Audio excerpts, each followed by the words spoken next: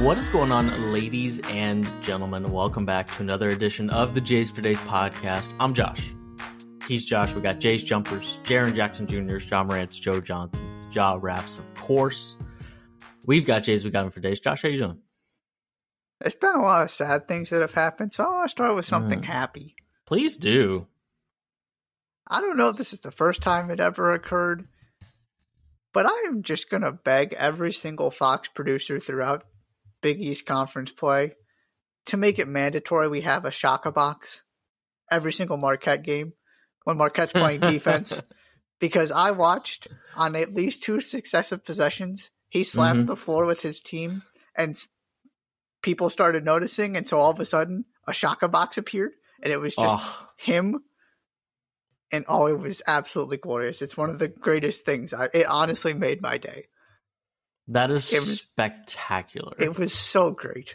It was just him cheering his team on playing defense. And it didn't last very long, but I need more of it. Okay, so Shaka Smart's included. Who are the other college basketball coaches that are worthy of their own box on the screen? There are a couple that come to mind. The first one that comes to mind is Dan Hurley. I think Dan Hurley deserves a Hurley box. Sure. Fran McCaffrey.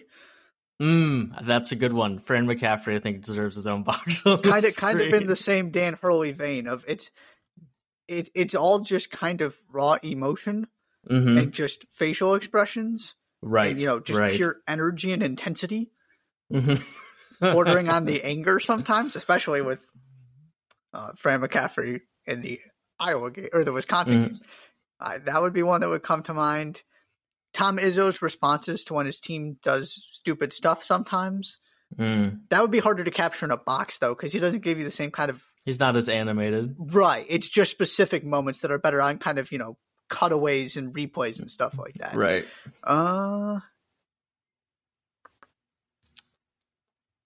Who else?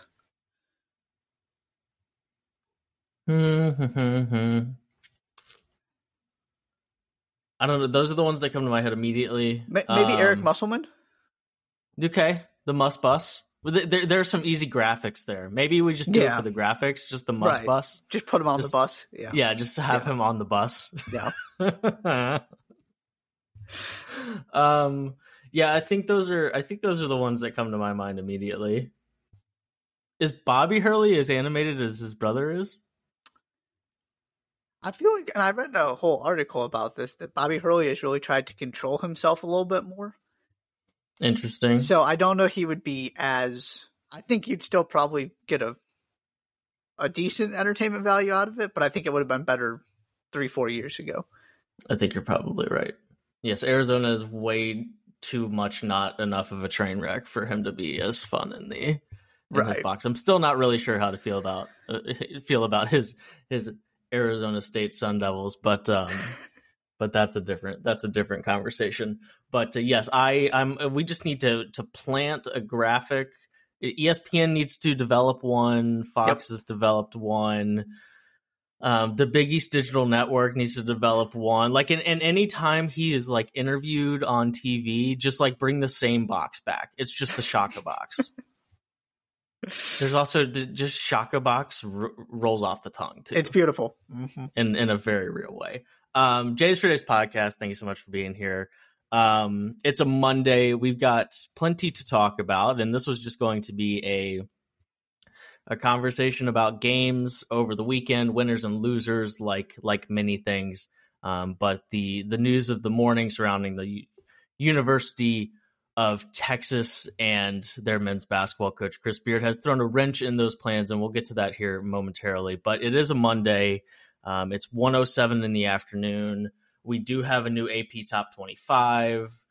Purdue returning to the top 25, the very tippity top of the top 25 for the second year in a row. Virginia, UConn, Alabama, and Houston rounding out the top 5. We have a new top 5. We have a Monday morning. And that means that we can do nothing but do winners and losers at the top of the pod. So, Mr. Doring, the team that you thought did the most for their whatever you're prioritizing this week, who is your winner this week? Wisconsin. That's correct. That's my answer too. Good job. We got it right. Well done. Yeah, you go back to, I know this doesn't technically count, but you started last weekend with a win at Marquette. You beat Maryland. Then you win at Iowa. Now, yes, 2 of those games went to overtime. They also should have just closed the door on Iowa in regulation and let Iowa find a way to get that game to overtime. I'm still not entirely sure how that happened.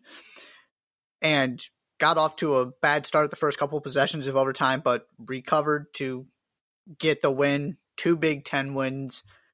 You've got 7 guys who in these 2 games were reliable contributors, scoring, multiple baskets, doing really good, valuable things for your basketball team. Tyler Wall was really good against Iowa. It's just Wisconsin being Wisconsin and being better than they look on paper once again. I don't really have too much in depth about this other than look at where they are in the Big Ten, look at the overall record, the wins they just picked up, the week those. I mean, I was ready to make Iowa my winner if Iowa had won this game because they're looking. I mean, they're not. They blew out Iowa State, but obviously, you had the loss to Duke before that. But they're doing this without Chris Murray right now, and they're still looking very good. And Wisconsin found a way to win that game on the road in the Big Ten. So these wins are just going to get better. I feel like maybe the Maryland one. We'll talk about that in a little bit, but really, really good week for Wisconsin, and they're right there in the thick of the Big Ten race once again. Yeah, and it feels like for the umpteenth year in a row, they're off to a good start in the Big Ten. 2-0 in the Big Ten. And, I was trying to get to the idea of Wisconsin just got a tough road win.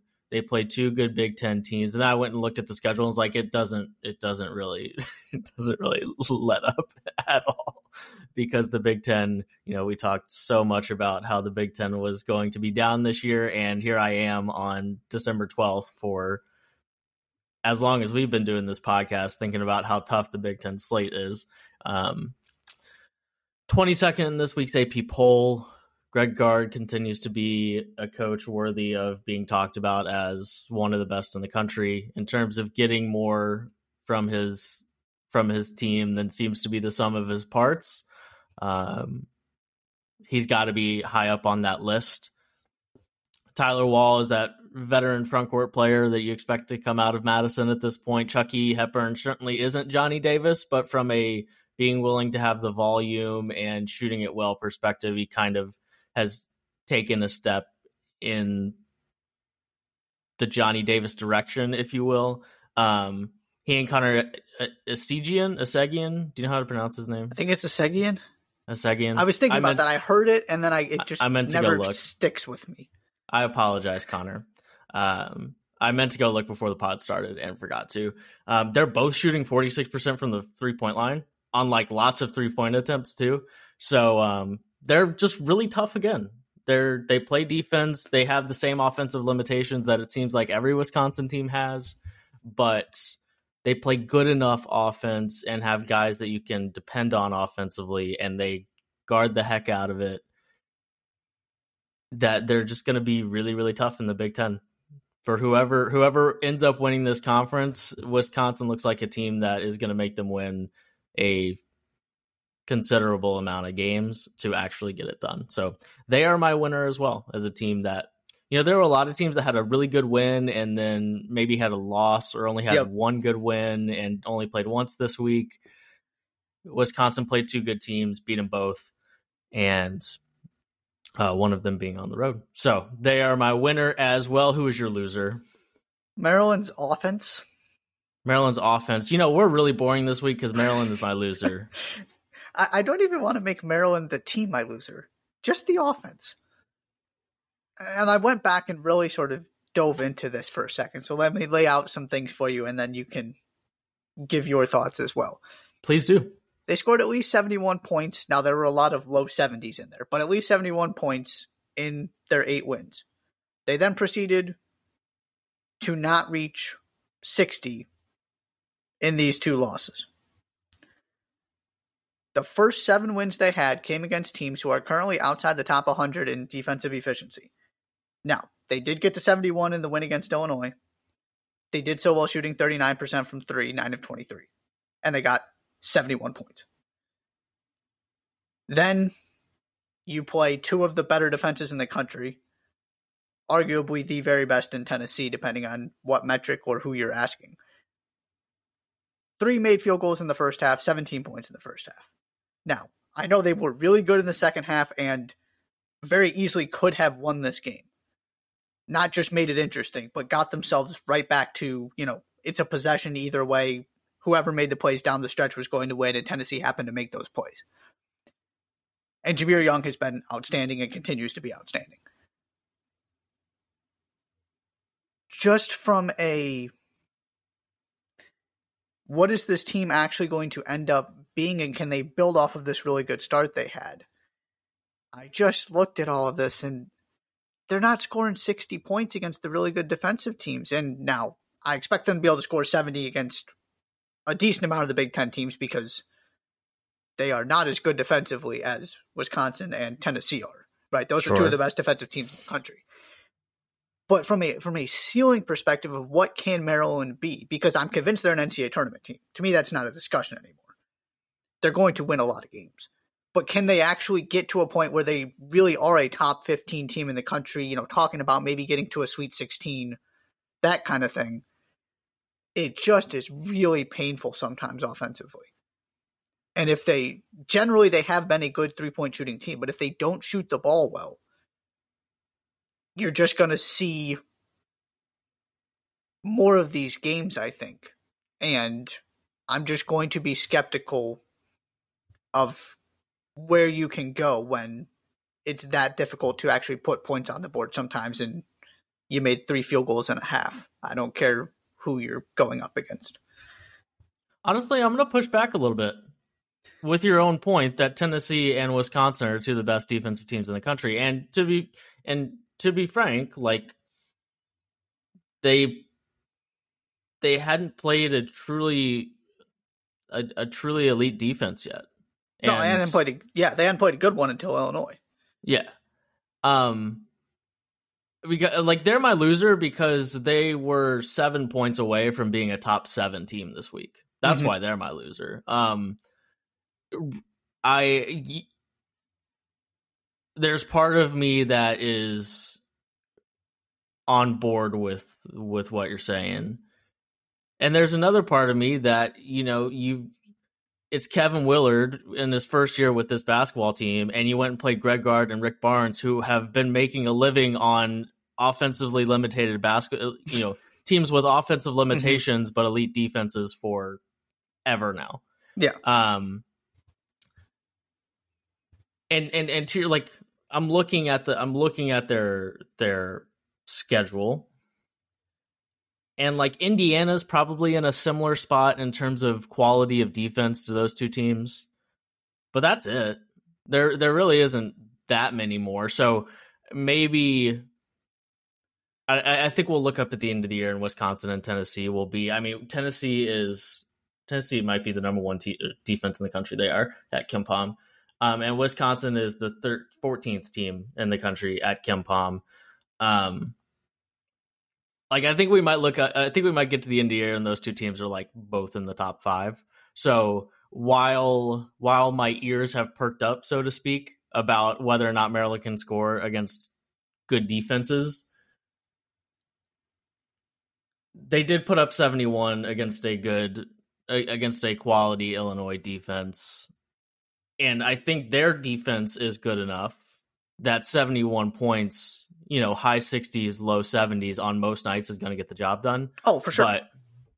But that was more. This was much more about Maryland was really close, at least for me. Maryland was really close to going on a streak where they beat Illinois, Wisconsin, and Tennessee in consecutive games. And the other part is that just neither of those games were at home, which is, I think, at least worthy of consideration. But it is at least a question that you're asking heading into Big Ten play: is how consistently can they score enough points to win, 12 Big Ten games. Right. Because that's what we're talking about. Because I'm going to be stunned if they win less than 10. Me too. Exactly like you for the exact reason you said. It's not like you're seeing these defenses every night in the Big Ten. They are simply better than most teams in that conference. Mm-hmm. So to me, this is about, okay, are they team, 4, 5, 6, or are they going to insert themselves in the conversation with Purdue, hypothetically IU, maybe Wisconsin, whoever emerges as the top of the conference, right? Are they a tier 1 team or a tier 2 team? Yeah. And so the other thing I'll throw out there in terms of, this is ultimately why they were my loser, because they were that. I mean, now you could also spin it and say, well, if they wouldn't, they had to dig themselves out of a massive hole because they only scored 17 points in the first half against Tennessee. Sure. My thing is, I'm just worried how many things have to go right to score the kind of points you need to against the best teams in the country, because they needed the 3-pointer to be falling at a 40% rate to get to 71 against Illinois, and needed to do what they're capable of defensively, which by and large they have, because I'm with you. They're also a really good defensive team.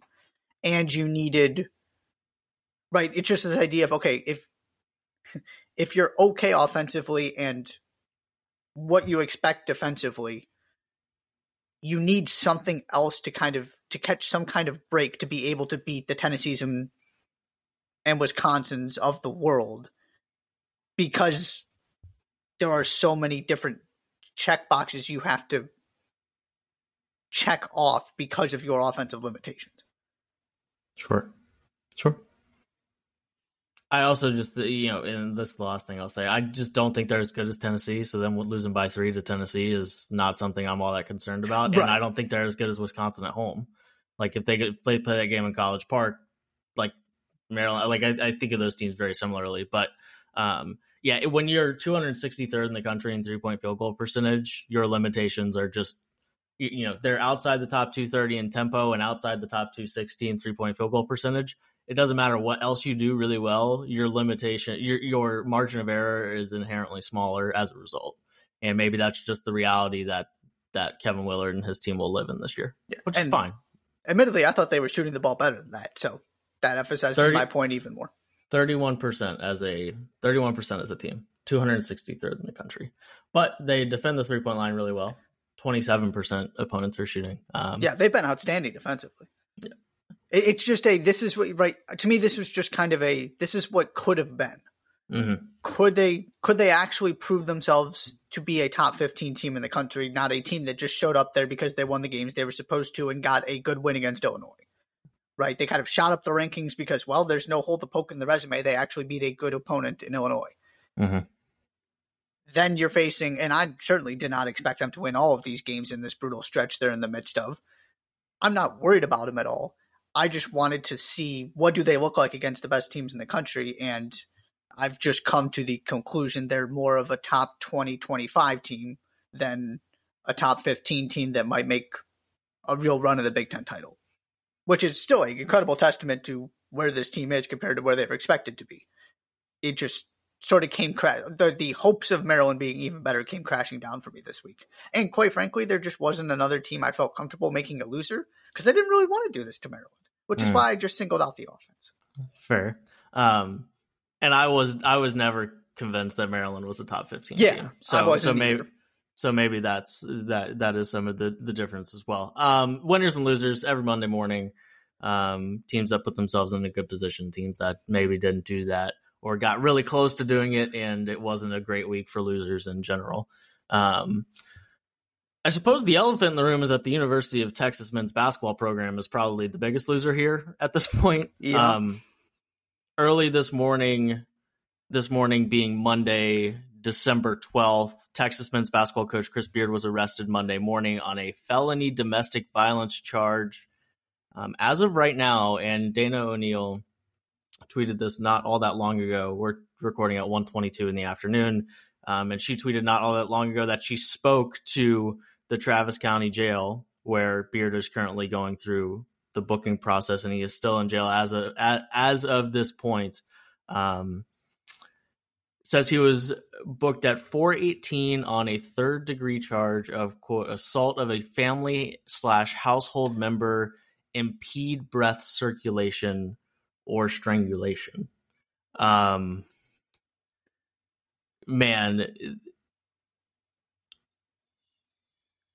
and of course we'll see how this unfolds and what kind of how the investigation unfolds and where we go from here. But Josh, this is not the type of thing that people are arrested for that is just kind of out of thin air. Of course, like Chris Beard's representation has come out and been like, this is ludicrous, this is so ridiculous. But then literally everybody's representation comes out and says that when they are arrested or charged, or there are rumors or whatever it might be. But wow, like that is like, there is, it's scary to hear somebody is capable of something like attempting to strangle somebody. And right, of course, we don't know at what point, like if someone passed out because they had been held in a chokehold for so long, or what it might have been. But third-degree charge of assault and impeding breath circulation is a really, really striking thing to read, and one that is like, that is scary. That is really, really bad. What say you? What are your thoughts? Kind of gut check reactions to the news we got around the Texas men's basketball head coach this morning. Yeah, I mean, we gotta let this process play out, let the investigation play out, like you said. I refuse to speculate on these kind of things. So Agreed. It's all qualified with if this is actually true and an accurate representation of what happened. Mm-hmm. And, you kind of half-jokingly said the real loser is Texas. And to me, the real loser is Chris Beard. Not only because, obviously, Chris Beard is the person charged with harming another human being, and that's not okay. There was a victim here. But Texas basketball is going to be fine. Regardless of, you're going to have to handle the consequences of this happening to your head coach. Mm-hmm. But this was the number 2 team in the, Chris Beard's made a Final Four. He had Texas at number 2 in the country. I don't see, again, if this is true, I don't see how he keeps this job, and I don't really see how he gets another one. And maybe that's just the gut reaction, and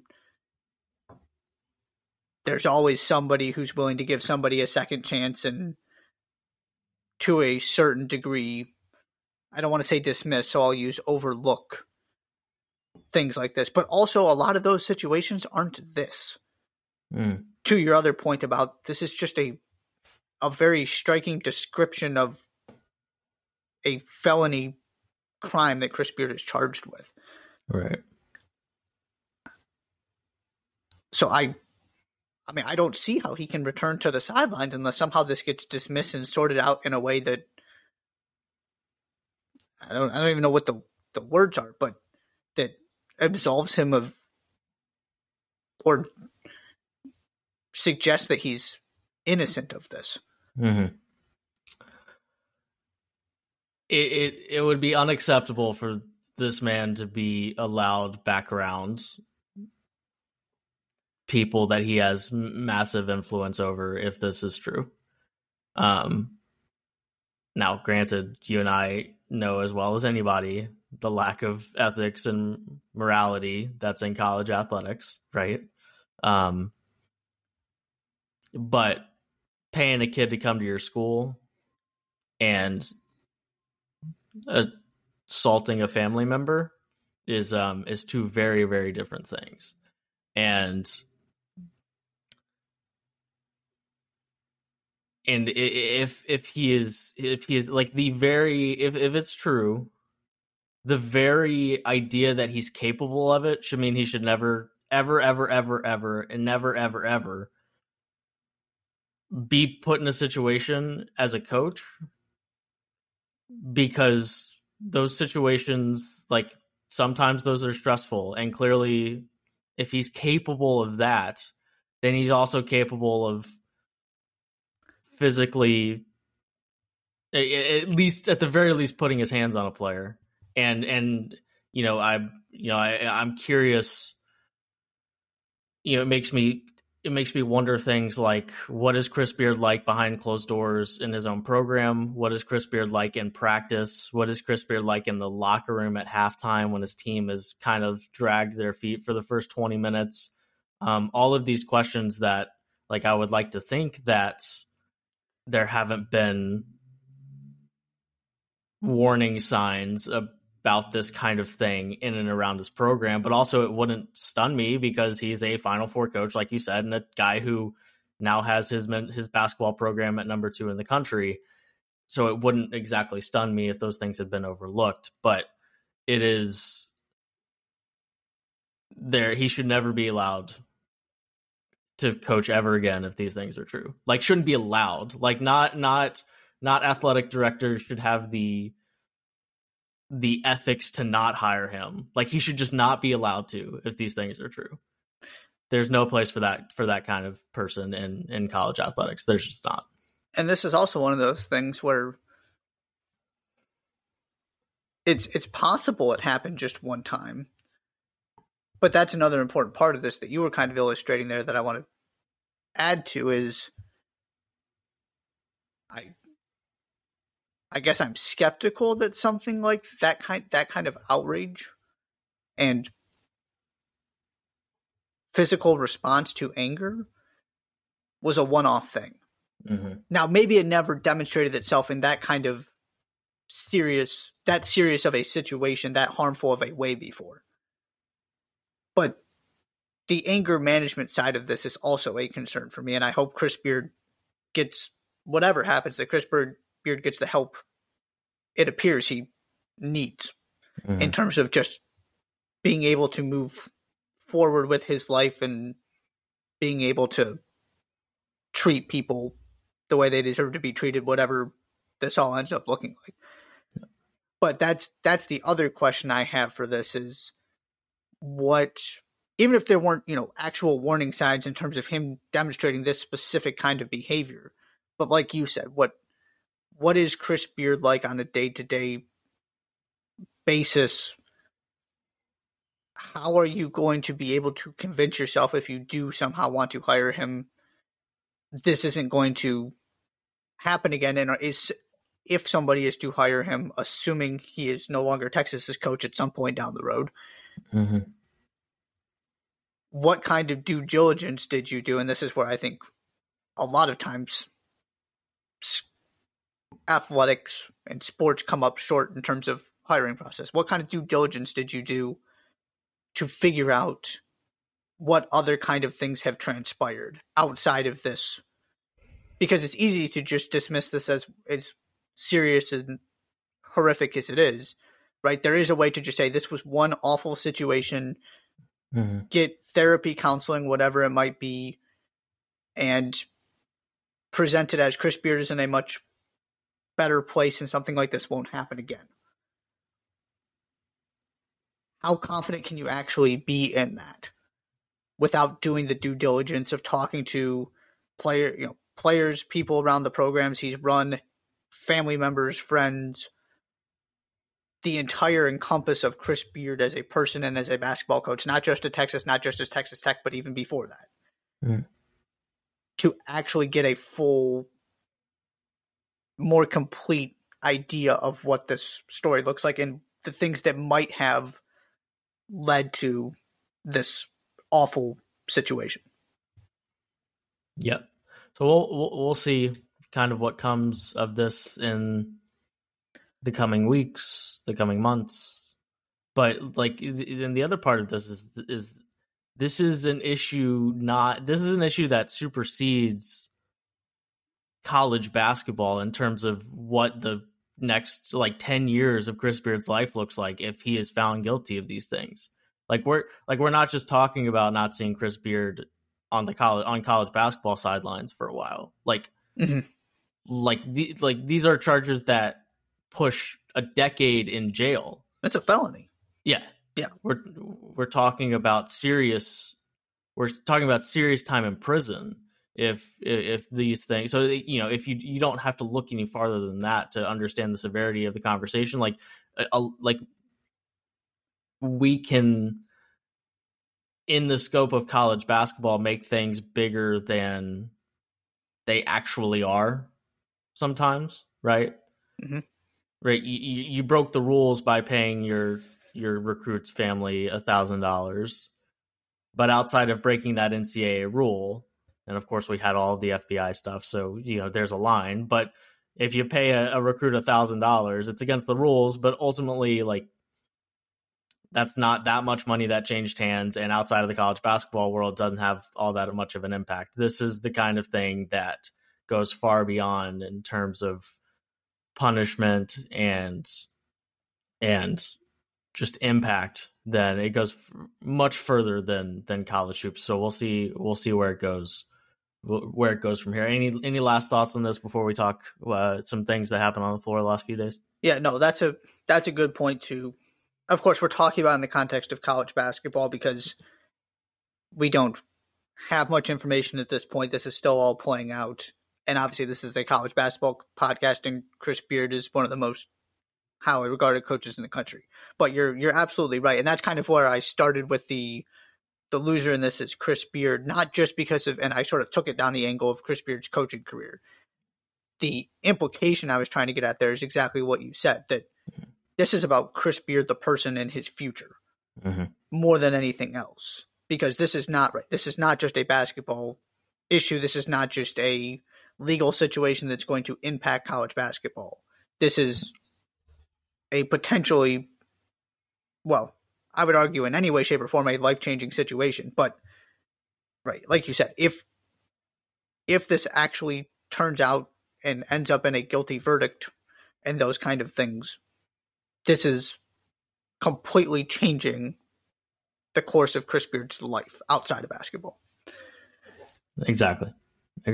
So we'll monitor the situation, see what comes out in the weeks, months, days.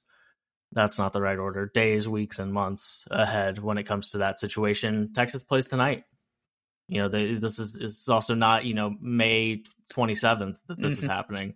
This is on the doorstep of Big 12 basketball and conference play. So we'll see how the program, to kind of compartmentalize the two, how the program reacts on the floor, administratively, all of those things, because he's probably not returning to the sideline anytime soon, right? Even if he does end up being declared, not guilty of these things that he's being charged for,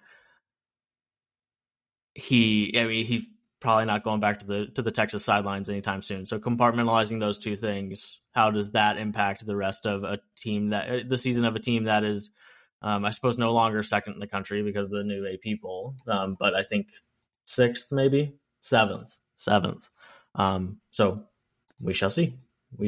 On the floor this weekend, Josh, to kind of move closer to some of the things that we're planning on talking about this week. Alabama beating Houston for the second straight year, 71-65.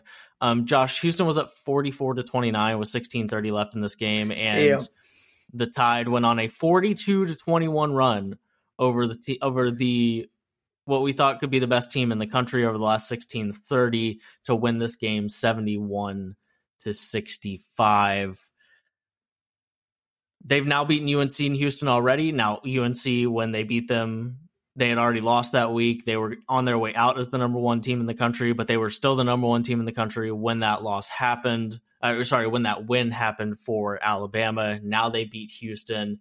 They're 8-1 on the season. They moved into the top 5 of the AP poll, I think 4th, right ahead of Houston. And Nate Oates is rolling again in Tuscaloosa. What say you about what we saw at Houston, by the way, on Saturday? Yeah, I think this was the first top 10 matchup Houston ever had at home. I might have gotten that wrong. I think they said something like that on the broadcast. I, like you, thought this game was over. Yeah. And was very much ready to talk about this in a very different context. Mm-hmm. And then Alabama rolled with the freshmen spread the floor, and Houston just couldn't deal with it, which is one of the interesting tactical things coming away from this for me, because we talked about Alabama, and one of the things I love about Nate Oates in Alabama is they're so easy to analyze because you just know what the story is because of how many 3-pointers they shoot, regardless of whether they make them or not. Right? They're going to live and die by the three. So I was much more interested in this from a Houston standpoint and kind of what went wrong. Mm-hmm. And the first thing that stood out was just what happened when that floor got spaced, when they took Bediako out. Because it was a bunch of guys getting into the paint. It was guys passing the ball then back out after the defensive collapse for open 3-pointers. Of course, Alabama shot the ball well in this game. But that was because there were other times, the entire first half, where Alabama just could not do anything offensively and were turning the ball over every other possession. Now, they were getting good looks when they actually got the shot up, but they were turning the ball over left and right. And then all of a sudden, they took Bediako out. They started taking care of the basketball. Maybe that was just because life got made easier because Houston, it's much more difficult to trap, right, when the floor is spaced and you don't have a limited, 5 feet from the basket big like Bediako, who's also not known for his offensive ability out there. It makes life easier to be able to double team and things like that from a defensive perspective. Mm-hmm. So you took that option from Houston away, and all of a sudden there was just no bite to that defense, and Alabama had their way. And the other thing, and I've got some more thoughts I'll save, and we can kind of go back and forth here. The other thing I wanted to point out from an Alabama standpoint, I don't think people were paying enough attention. Now, I know Brandon Miller was 0 of 8 from the field in this game. This was not about Brandon Miller. But I believe I said on the SEC preview pod that Brandon Miller could end up being the best freshman in the country, or at least have the best, stats of any freshman in the country. I feel like he got a little lost in this freshman discussion because of the role he was going to play for this team. But all 10 guys who saw the floor for Alabama, we're talking a season where we're talking about lack of depth, did really, really good things and contributed in multiple ways. Scoring, rebounding, defense, and that entire freshman class, all of the good freshmen that Alabama had were Brandon Miller had a tough day shooting, but even he was contributing defensively. He knocked down a bunch of free throws, those kind of things. But the other freshmen were outstanding in this game. This is an incredibly deep team that if they can sort of, as Javon Quinterly continues to get healthier and healthier and work his way back, if they can kind of figure out how to put all these pieces together and be a little bit more consistent than last season, they've got an awful lot of talent. Yeah, and at the same time, this is a game they won last year. Right. And them going 7 of 23 from the floor, only shooting 62% from the free throw line, turning it over 15 times, and still finding a way to win this game is encouraging. Right? Because it seems like we talk about it the last couple of years, that Alabama is going to play fast and loose, and when they make their threes, they can beat anybody. They didn't make their threes in this game, not really. And they still found a way to win this game. I might be out on Houston as a national title contender. And here's why. They have probably the best guard in the country. I mean, he's on the short list if nothing else. Who other than Marcus Sasser, the list of the best guards in the country is, I mean, you can throw some of those Baylor guys on there if you want to. Yeah. Mike Miles, who hasn't had a spectacular season. Right. I mean, it's the year of the bigs, and as much as good as the bigs are, there also just aren't that many.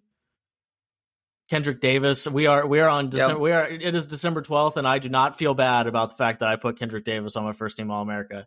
They beat Auburn yesterday, and he had 29 points, or 2 days ago, and he had 29. And aside, here are Houston's point totals against against the three best teams at KenPom that they've played. Okay. Oregon, they scored 66 points against an Oregon team that is 58th in the country at KenPom defensively. 58 points. Sorry, 66 points. Throw Kent State in there, 49 points. They failed to get to 50 points against Kent State. St. Mary's, they beat 53-48. St. Mary's is a good defense. That's a top 10 KenPom defense. So, make of that what you will. And then against Alabama, 65 points. They were 39% from the field, 25 of 64, 3 of 13 from the three-point line. They shot just 54% from the charity stripe. Marcus Sasser was 2-11. Jamal Sheed had 19, but it took him 20 shots to get there. This team right now is not anywhere good enough offensively to win a national championship. And they're going to win a lot of games. They're supposed to play Virginia on Saturday. That'll be fun to watch. But I mean, in a very Virginia versus Houston way, sure. Yes. Oh, it'll be fascinating. I was just joking. I mean, that thing might end up. We've had some 43-42s. That might be a 40-39. I'm not standing here for you to slander the 11th best team at KenPom offensively. No, that's fair. In Virginia. That's fair. Virginia scored 70. Yes. Virginia scored 73, 89, 86, 70, 72, 70, and then 62. They had a very Virginia win against James Madison in a 55-50. But James Madison is good this year. They've proven that on multiple occasions that JMU is bringing it this year. Anyways, they're not supposed. They're supposed to lose that game. That was the point I was getting to. They're not supposed to lose any other game the rest of the season. They're going to win a ton of games. They're going to probably be a top 2 seed in the tournament because they win so many games. But they are not, even with the best guard in the country, they are not good enough offensively right now to win a national championship. They're just not. And to your point, the thing you so nicely laid out in the second half, it was pretty obvious that when their defense isn't clicking on all cylinders, right? This is still the number 2 defense in the country. We're not here to say that Houston's defense isn't good. Nobody is saying that Houston's defense isn't good. But what we did see in very Virginia of the late 2010s save their national championship year fashion, when their defense isn't elite, even if it's for a stretch of 16 minutes and 30 seconds, they are going to really, really struggle to keep up, right? They only lost the game by 6. It was tied up with under 2 minutes left, but they got outscored in the last 16 minutes by 21 points. They got doubled up. And I like just being susceptible to that is concerning. Mm-hmm. And maybe it becomes a one-off, but when you look at the schedule and when you look at their record and performances so far, they've been pretty consistently underwhelming against the best teams that they've played when it comes to the offensive end of the court. And right, like I said, they're going to win a lot of games. They're going to be in the conversation. But until they show me something more offensively against a good team, and specifically a good team that plays good defense, because that's what you're going to have to do to win a national championship. You're going to have to play good offense against a team that plays good defense. And they haven't shown that they can do that yet. And when they do, I'll feel differently gladly. But until then, I am skeptical about Houston's ability to win 6 games in the tournament. And with that being said, they seem to get to the Final Four, at least really close, pretty darn consistently. And it's not like we're talking about a team that was clicking on all cylinders offensively the last few years. So maybe they'll just do it anyways, but I'll never be confident in a team that is susceptible to some of these things that has turned into a trend in the first 10 games of the season. I want to hone on 2 specific things to that point. Hit me. One, the difference between this Houston defense and Virginia's defense is that this Houston defense is a turnover-generating machine, which is how they scored so many points in the first half, right? It was getting into passing lanes, knocking the ball loose, making players throw terrible cross-court passes. Alabama just couldn't deal with getting trapped, there was just an incredible level of intensity, and it led to a bunch of turnovers that also led to some runouts and easy buckets. When you don't have those easy buckets, that is part of Houston's offensive strategy in a way that I would argue it hasn't necessarily been part of Virginia's. Of course, they'll get one here or there, right? But they're just more, we're going to make you actually find a way to get a good shot and guard you for the entire shot clock, as opposed to trying to be super aggressive defensively to force turnovers. It's much more fundamentally sound, stay between you and the basket, keep you out of the middle of the lane, things like that. So you throw that where defense is part of Houston's offense, and you combine that with, I love Jamal Shead. Jamal Shead is one of my favorite players in the country. Shead, my bad. Not Shead. Shead, my bad. He is more than capable of going and scoring 15 to 20 points. I know he doesn't do it consistently, but it seems like every time I watch him, he finds a way to get to 15 against the good teams they play. That is not I'd rather you get to 9 on 4 shots for the record. Sure. That is not what he does, though. In those 3 games you mentioned, well, I took out Kent State, Oregon, St. Mary's, and Alabama. Jamal Shead has 10 total assists.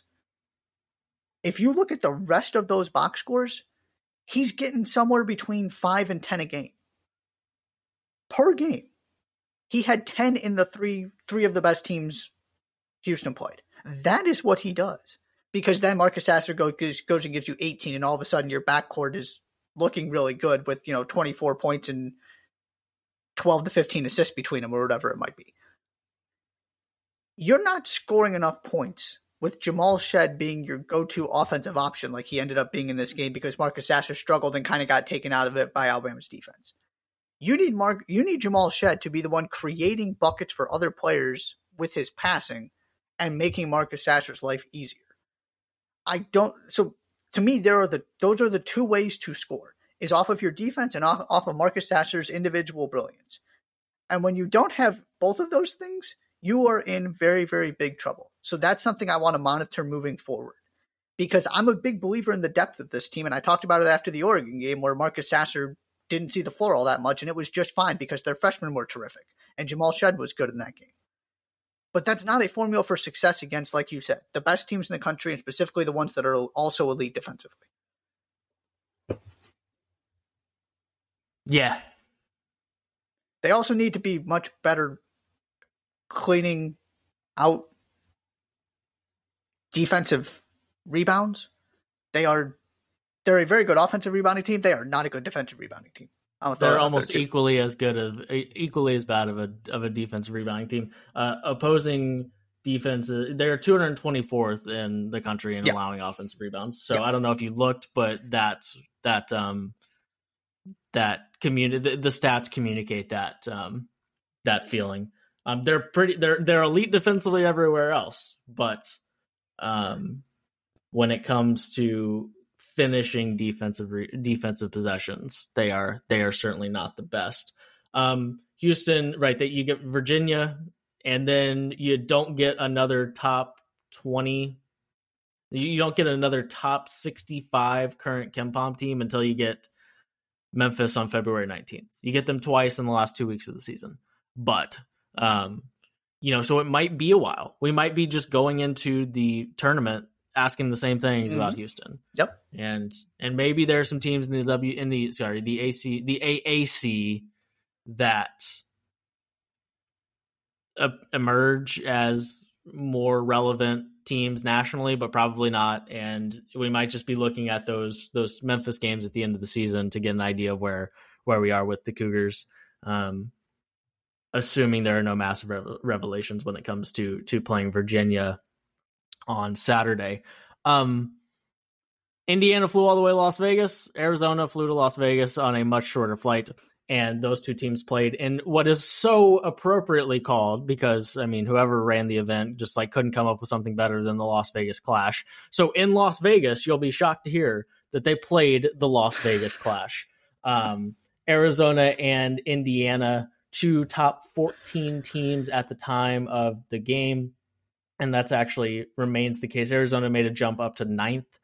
Indiana stayed put at 14, which is incredibly fair for a team that did nothing that week, but lose to a top 10 team. It's almost like you don't have to drop teams for losing. So good job, AP poll, even if you didn't mean to do it. And that's just kind of how it happened. Well done. Good job by you. 89-75 Arizona, and Mike Woodson said this post game that this was the first team that really was able to do a lot of what they wanted to do offensively against Indiana. Indiana had not given up. The most points Indiana had given up this year was 79 to Xavier on the road. And that's a lot of points. But other than that, the most that a team had gotten was 68, and that was against Little Rock. But Arizona, 89-75 victory for Tommy Lloyd's team. Their interior, like it has been all year, they're the best 2-point field goal team in the country from a percentage perspective. And Umar Ballo and Azuolas Tubelis were really, really good again, really, really efficient again. Kerr Kriisa is on his way to being the most hated college basketball player in the country because of his obscene confidence in a game where he was 4 of 12 from the field.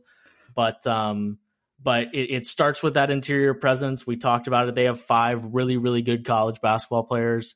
Right. The bench is there. It's just there. That's 17 points in this game, though.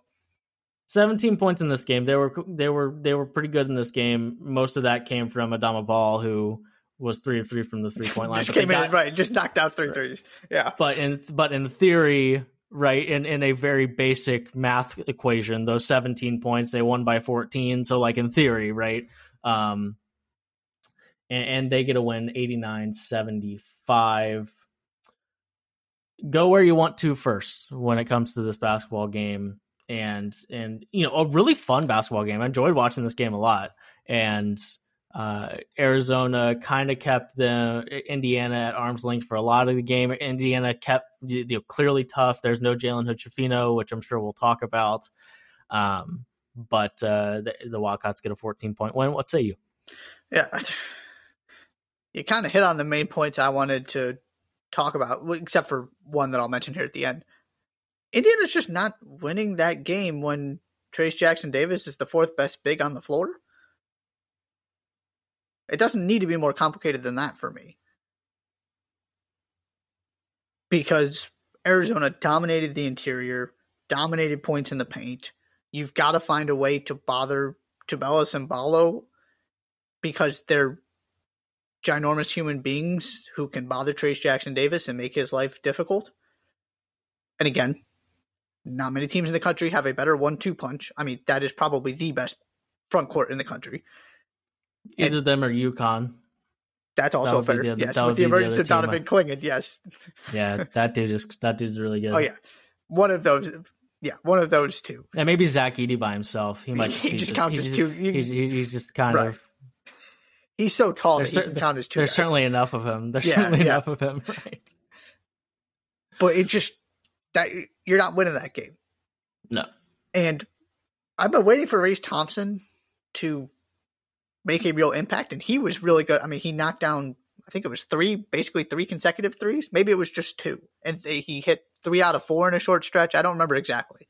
But all of a sudden, he started knocking down threes. And that was kind of when IU got back into the game and made it at least a little bit interesting. They did shoot the 3 ball well, which is a positive development. That was the other thing I wanted to mention. Yeah. On another day, that's more than enough. But it is nowhere near enough when you allow that game to be dictated by Arizona's bigs and just can do nothing to stop them. Mm-hmm. That was really the only takeaway I had. It's not a huge deal. You lost what was essentially a road game to a really good team without one of your better offensive playmakers.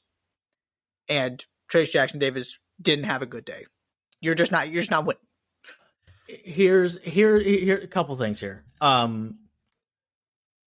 One, like Trayce typically struggles with front courts that have a lot of size. Right. That has been a consistent thing. And because he refuses to shoot the basketball, I don't know if refuses is the right word. That might not be giving him enough credit. He isn't a good shooter. There you go. and at least hasn't developed it to the point where he just lives in the paint and has the entire time he's been in Bloomington, which is fine. He's been very good in Bloomington.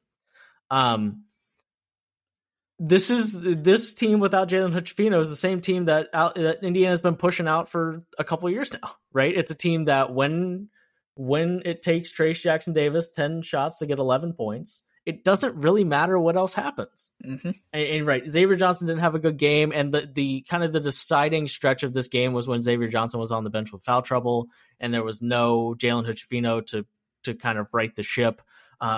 What we learned here is that Jalen Hood-Schifino is the most important part of this team to raising the ceiling of this basketball team. Because they just have too many of the same limitations when he's not on the floor. Right? You're really hoping Xavier Johnson is a good decision maker and efficient. And right, he had 11 assists to two turnovers in this game. That the decision making was just fine, but he was 3 of 13 from the field. Race, like you should never expect 16 points from Race Thompson, and they got it, and it's still, and they shot 40% from the 3-point line, and still, like, even all of those things being really good and true, couldn't get as close as as of course they wanted to, and could never quite get over the hump late in this basketball game. If you tell me Arizona scores 89 points and Indiana only loses by 14, I want to give at least a little credit there. Like last year, Indiana would not have scored 75 points. Right, Tamar Bates continues to play well off the bench, but it completely raises the ceiling of this basketball team when Jalen Hood-Schifino is playing, and hopefully he comes back. He did give it a go. I heard in pregame shoot around warm-ups, went through a more intensive shoot around than maybe you would otherwise to kind of test. I think it's a lower back issue. I think that's what it is. Sounds right. I think that's what it is. So hopefully that means he's we get to see him against Kansas. IU's schedule doesn't get any easier, at least immediately. They have some cookie cutter, some cupcake games to end the non-conference schedule, but not before they go to Fog Allen on Saturday. But this team is good without Jalen Hood-Schifino. This team is really good with Jalen Hood-Schifino, and we've and that's been made clear the last 3 games without him, right? They shot it really well. Trayce Jackson-Davis had a triple-double against Nebraska, and they dusted them in Bloomington, but they just didn't have enough against Arizona, and you really saw it against Rutgers on the road when they just couldn't get anything going. So hopefully he's back soon, but he's really, really important to Mike Woodson's team this year. And they're just not scoring 85 points against high-level opposition. You've got to have the defensive foundation, which is where what Mike Woodson says 100% correct. You've got to find a way to. And again, this was a bad matchup for IU in a lot of ways because of that size on the interior and because of Trayce Jackson-Davis's physical limitations from a height perspective. Mm-hmm. So that's the other part of this too. Is right. Offensively, it wasn't a disaster by any means. You just don't have the offensive firepower, especially without Hood-Schifino, you need to go give up 80-plus points. You got to find a way to hold Arizona to 72, 75, 78 to have a chance of winning this game, and they just didn't do that. Mm. Yeah. I mean, it is... Indiana, in a lot of ways, is different this year. They're better than They clearly have a ceiling that is higher than I thought it was going to be. At least I think, depending on how you feel about the North Carolina win, maybe you don't feel the same way, you or anybody. But against a team like Arizona, if Trayce Jackson-Davis doesn't have a good game, you're probably going to lose it no matter what else happens. And that is, in a nutshell, kind of where they were last year as well, when he's really good. And that's the foundation for everything else against good basketball teams. I think Hood-Schifino can mediate that a little bit, and we'll see if that's the case during Big Ten play. Yeah, I come away with this from this game the same way I felt after the UNC one. My opinion hasn't changed very much. They are clearly good. There are flaws. They need Hood Schifino back. I'm not worried. I don't think any less of them because they lost this game. I just didn't think they were, a top 5 team in the country to begin with. Real quick, anything else on this game? No. Anything else on this game? Every team we've talked about today, you just kind of look at the schedule and you're like, oh, right, they play a really awesome team on Saturday, like all of them. Right. Tennessee plays Arizona on Saturday. UCLA plays Kentucky on Saturday. Gonzaga plays Alabama on Saturday. Houston plays Virginia on Saturday. Indiana plays Kansas on Saturday. And listen, the granddaddy of them all is UConn is here to play Butler at Hinkle Fieldhouse on Saturday. Go Dogs. Anyways, all of that to say, it's going to be a lot of fun on Saturday. I'm sure we'll get to those things later in the week as well. But I was just like, oh, right, they play Tennessee coming up. Oh, right, they play Tennessee on December 17th because all of the good non-conference games were brought to one Saturday. But hey, we'll take it. We'll take it. Anything else on that game? Anything else on anything that happened this week before we get out of here? I just want to take a minute to acknowledge the passing of Grant Wahl just from a college basketball perspective. Yes, he was soccer first and foremost, but he did get his start in college basketball and chose to move from basketball to soccer. And of course, the LeBron profile that was on the front of the Sports Illustrated, that's one of the most famous Sports Illustrated covers of all time. Just, it seems like his body is on the way back kind of as we speak almost. So hopefully, it appears like an autopsy is scheduled here in the U.S., so hopefully his family, those close to him, get the answers they deserve about what happened. But he did play a significant role in the college basketball world as well. And so many college basketball media members knew him because of his time doing basketball at Sports Illustrated. So just wanted to acknowledge his tragic passing for a second. He is, there are people that when they pass away, that the reaction on Twitter, the reaction on social media, the sheer volume of people that speak up to offer condolences or to tell stories is expected. And, whether it's just because they are, a supreme athlete or truly a legend from a household name perspective in the broadcast space, thinking John Madden, thinking Bill Russell, like that kind of thing. And then there are people like Grant who, for one reason or another, I was blown away by just how highly spoken of by everybody he was spoken about after his. I mean, I got 7 or 8 different Substack notifications from people writing tributes to Grant Wahl because of how big of an impact he had on. Right, like you said, there were college basketball people who were talking about how kind he was to them when they entered the space because he was college basketball at that point. From being kind of the leader of the, hey, I am going to talk about women's soccer and write about women's soccer in the exact same effort and intensity that I write about men's soccer. And just hearing stories throughout the week and reading things that people had written and just tributes on social media. The guy had an unbelievable impact on the sport that he covered, but also just on the space of sports media globally, but specifically in this country. And he will clearly and certainly be missed by lots of people because of the impact he had. Well said. Thank you. I believe that's all we have for today. We'll be back at the end of next week. I suck. I slept through our podcast time last week, so that's why there was no Thursday pod. That one is on me. and really on my work schedule. You know what? I'm alleviating myself of all blame. It's my work schedule's fault. But there will be a podcast on Thursday, actually, and we'll find something to talk about when the time comes. Or I suppose Thursday, Friday, end of the week. You know the deal. And we will find something to talk about and see you at the end of the week.